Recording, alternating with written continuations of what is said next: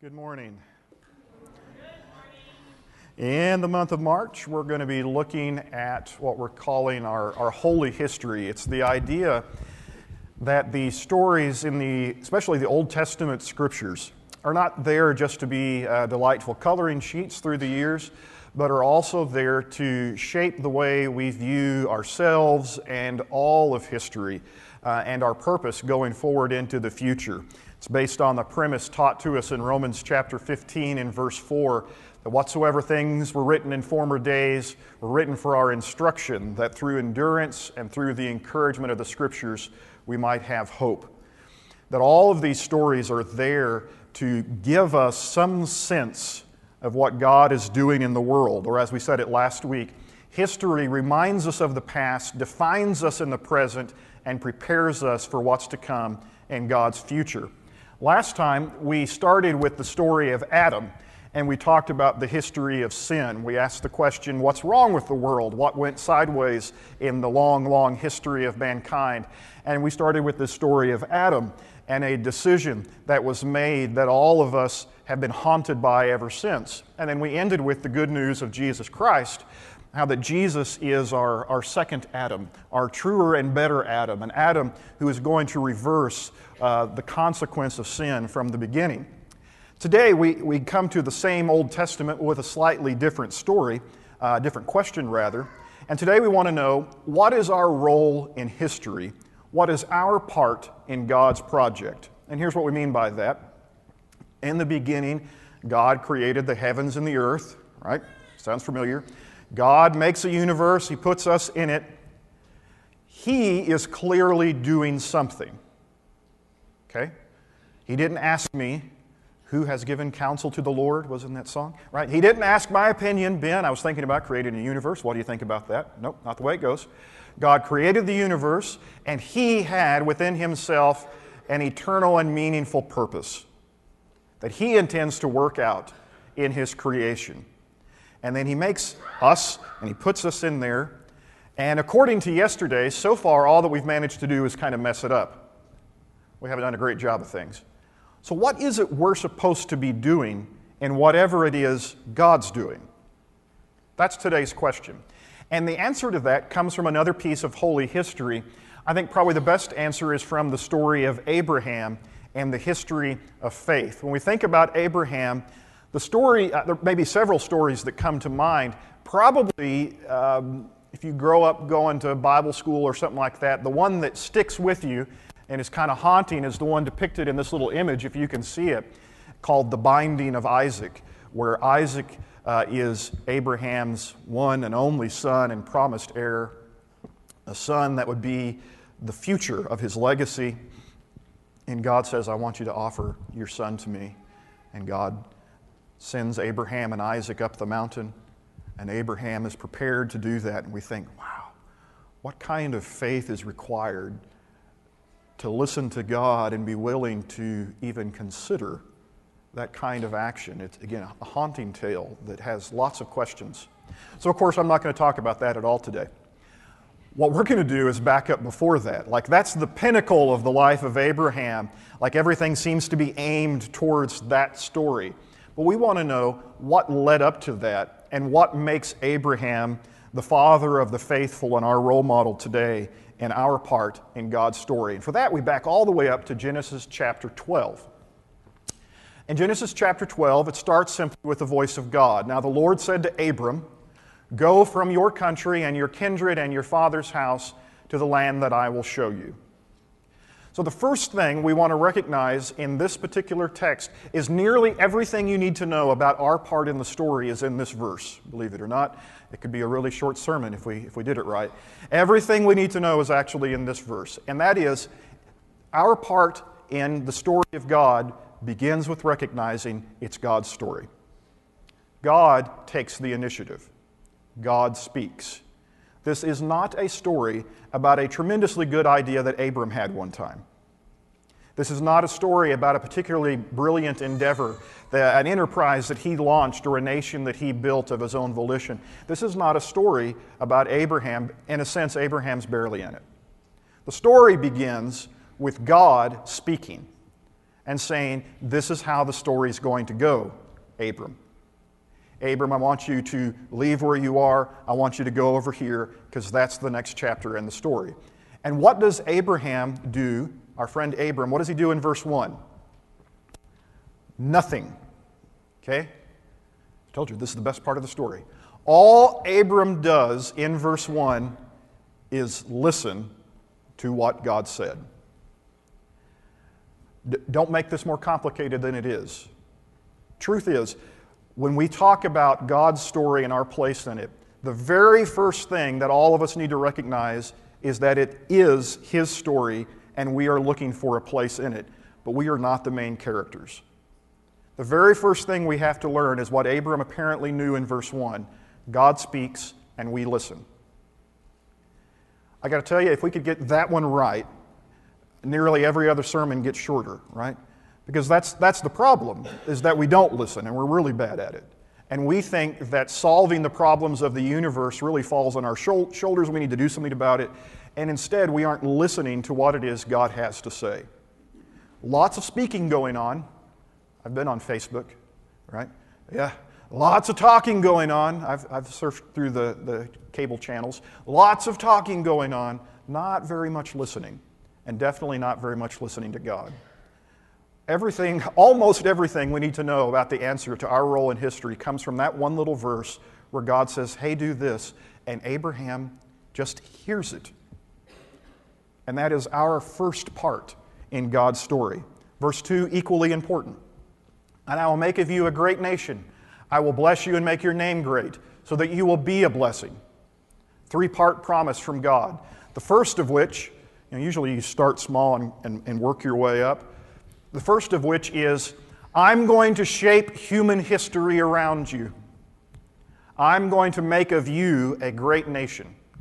You're wondering what your future holds, Abram. You don't know what the future holds for you and what your life and family will become.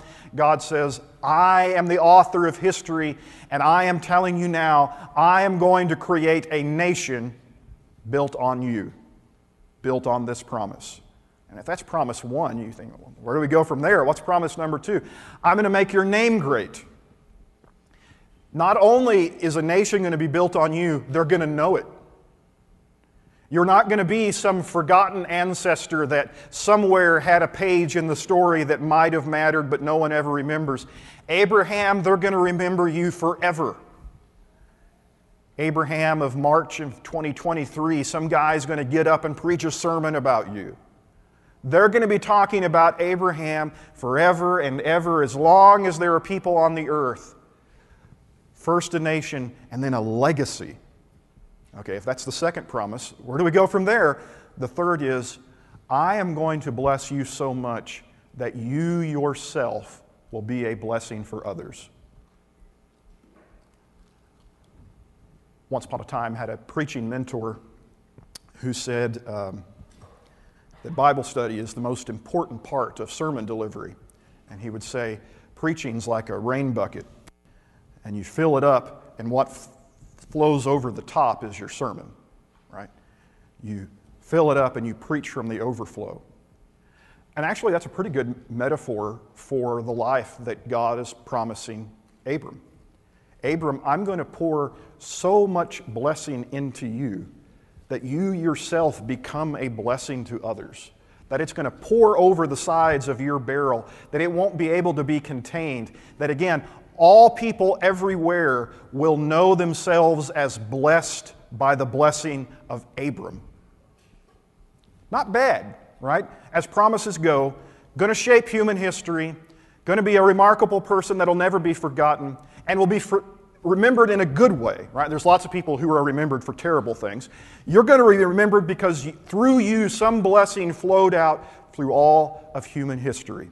What was Abram's role in that? Just like in verse 1, his role on the surface is almost nothing. Abram has no lines in this verse. There is no action described. Abram, I need you to go build a great nation. No. God blesses, we trust. Abraham is not given a great project. he is given a great blessing. See a trend here? Don't overthink it. What is our role in God's story? God speaks, we listen. God blesses, we trust. We are the recipients of the story, not the authors of it. And then because of that, we will know what to do next. Verse 4 now is almost a foregone conclusion, and so Abram went as the Lord told him. Right, if you listened when God spoke and you trusted when God blessed, then what happens next is a foregone conclusion. You know exactly what to do. Well, God said go over there, and so I go over there. That's it. That should be, and I wish it were, and I know you do too, I wish it was the end of the sermon, right? 5-minute sermon on Abraham, no problem. We're going to sing 15 verses of trust and obey, and we'll all go home, right? And that'll be it. Because we were able to trust, he was also able to obey, and that's the end. And I can't overemphasize how truly true that is. The answer to the question, what is our role in God's story?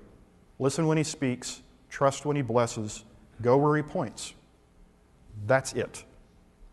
Now, of course, the reason the sermon isn't over, it's because I have to talk more, but the reason it's not over is because for all of us, we know that that is always easier said than done. In principle, if I say, everybody trust God, see you next week, that'd be great. But in real life, life happens, and our trust is challenged. And so it did with Abram. If you start there, right, verse 4 is a high point. God said go, Abraham went.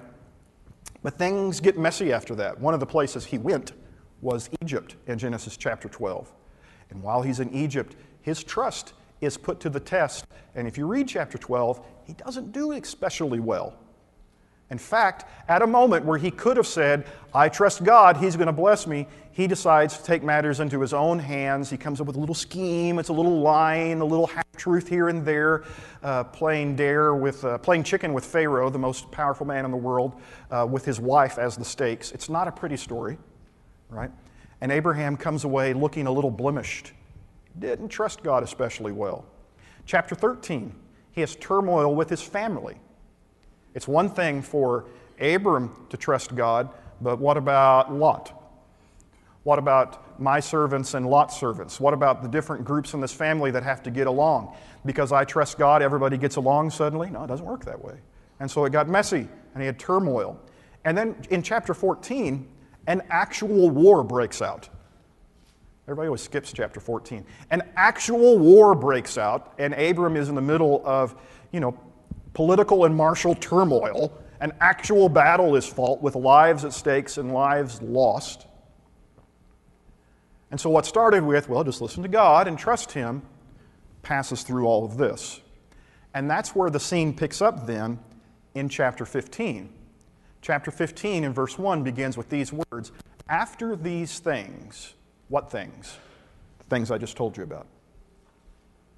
See, in between trust God and chapter 15 was life. Failure in Egypt, turmoil with family, wars and rumors of war, right? And trust has been weakened. And so after these things, the word of the Lord came to Abram in a vision. Fear not, Abram, I am your shield, your reward shall be very great.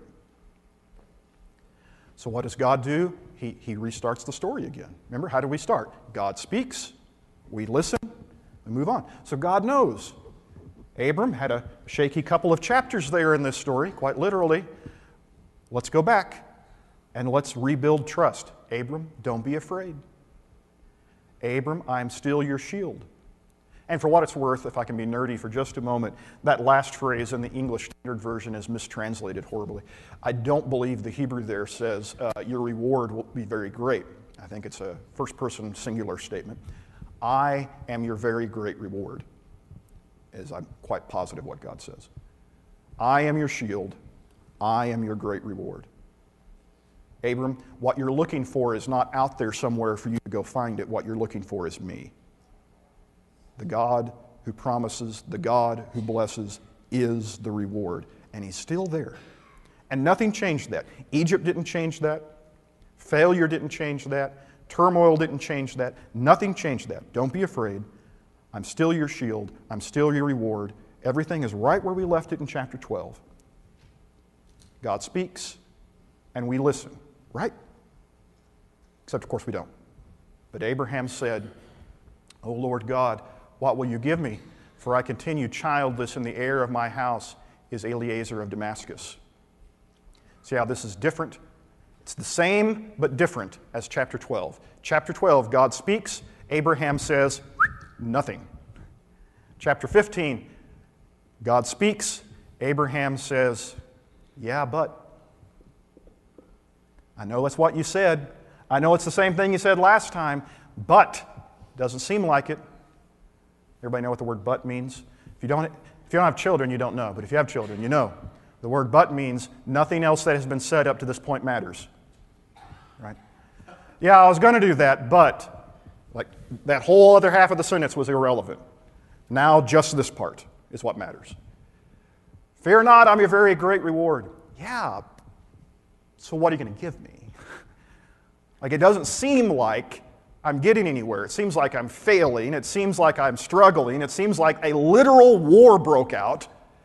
And you're telling me, don't be afraid, I'm your very great reward. In fact, he says, the centerpiece of what should be the promise you made for me, you want to give me a great nation, I don't have a son.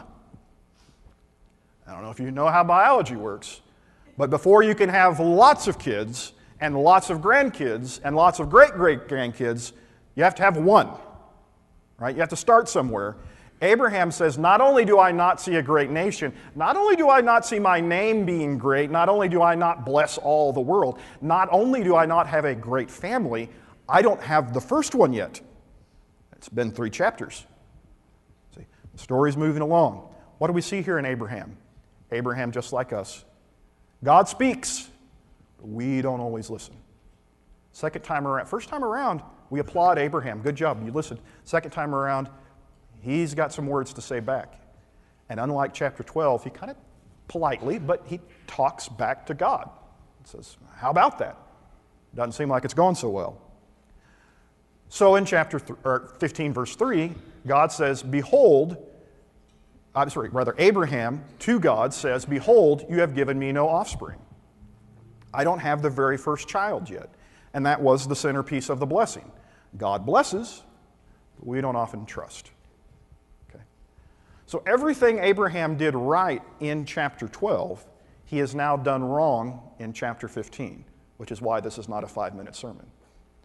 Because life happens.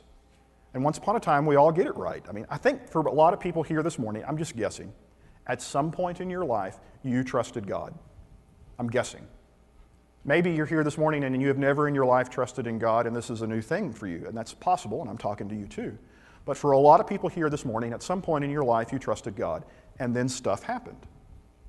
And then we become Abraham the second time around. God speaks, we're not sure we're listening. We want to talk back. God blesses, we say, we don't see it. I'm not sure I can trust you. And so what does God do? God throws Abraham out. God says, if you're not going to listen and you're not going to trust, I'm done with you. I never want to speak to you again. You're out of the story. We're going to start over with Abraham 2.0, some other guy, and he's going to be the blessing. Of course, that's not how it goes. In chapter 15, verse 5, God takes Abraham outside, and he says, look up. Look toward heaven and number the stars. If you are able to number them, so shall your offspring be. You understand what's remarkable about that? Chapter 12, God spoke, Abraham listened, God blessed, Abraham trusted. Chapter 15, God spoke, Abraham wasn't listening, God blessed, Abraham didn't trust, and God says, none of that actually makes any difference because it's not your story. I said I was going to bless you, and that's still going to happen. Why? Because I said it's going to happen. And what's he going to do to Abraham? He's going to give him yet another opportunity to trust in God.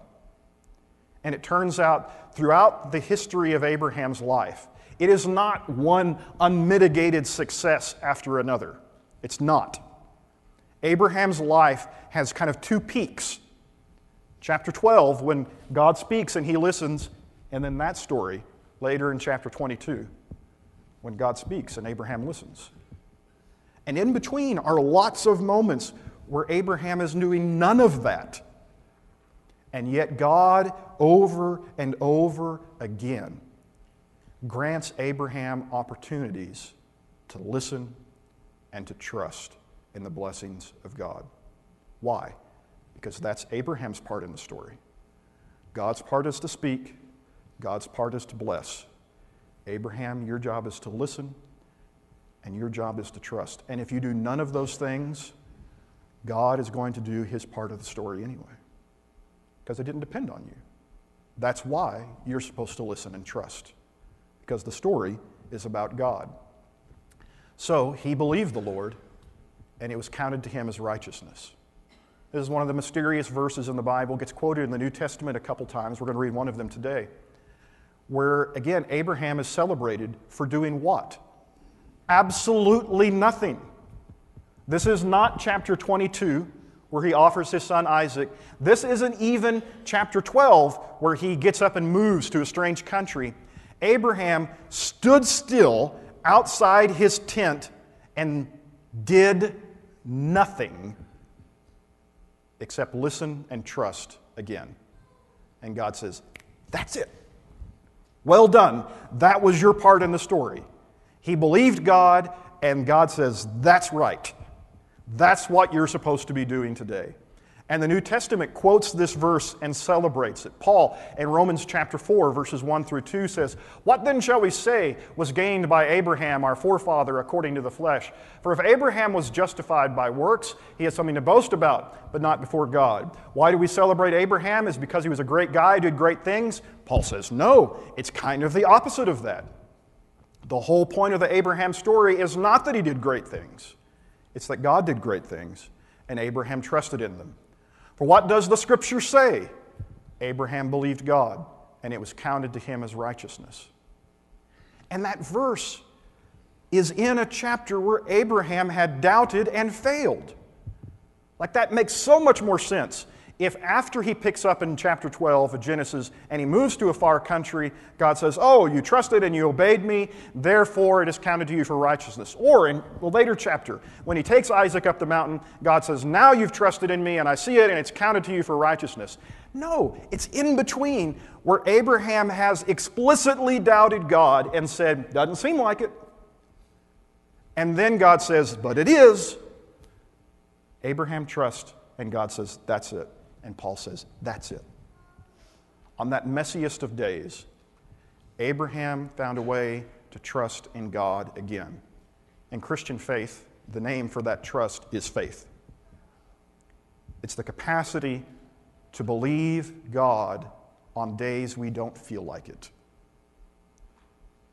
Let me say that again, because that's the important part of the story. The capacity to believe God on days we don't feel like it. There are days when it will be easy to listen and to trust, and there are days when it's not. And Abraham, after a slow start, on a day where he didn't, found that he could.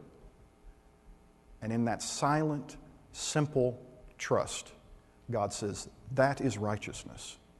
That is your role in this story. Paul reminds us that no religious program changes the principle of faith. Abraham lived before the law of Moses. Abraham lived before the Sermon on the Mount. Abraham lived before any of the things and great books and wonders that have been written about religion and philosophy through the years were ever put on paper.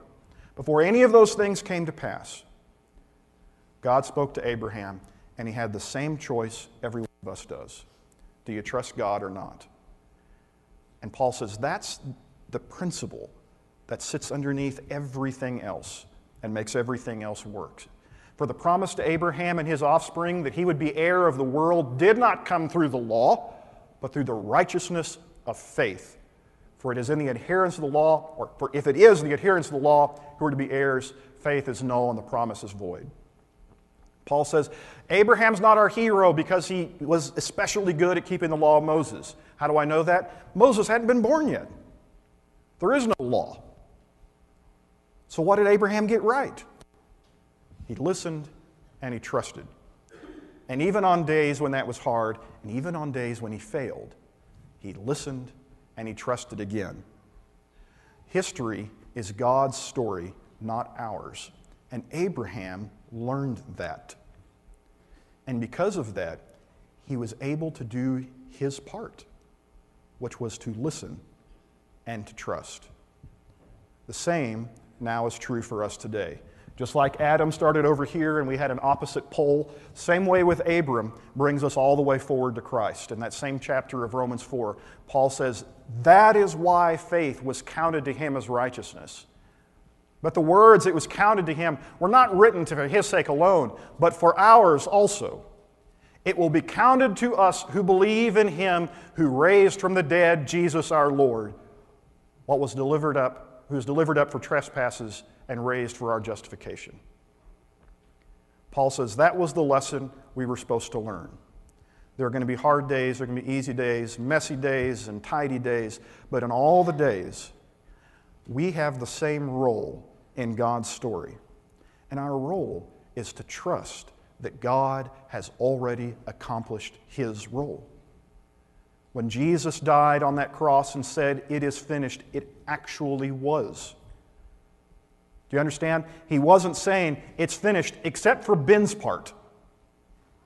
And eventually, Ben will get here and he'll fill in all the stuff Jesus didn't get to. God wrote this masterful story. I hope Ben gets it right. That's not how it goes. God did his part without me. God did his part and it does not depend upon me. And my task in his story is to believe it's his story, to believe that he's done what he said he would do, and that now he's doing it in me. Some days, my job is just to say to Satan, "Get out of the way, you've already lost." Some days, my job is just to trust. And we put so much in the way of that simple history of faith. Would you bow with me in a word of prayer? God, help us to accept with simplicity and humility what your gospel truly is. Help us to listen when you speak. And help us to trust when you bless. Help us to know when we fail that you will speak and you will bless again and again and again, and your unwavering faithfulness does not depend on ours. Help us to believe in what great things you have done and are doing and will do in Jesus Christ our Lord, in whose name we pray. Amen.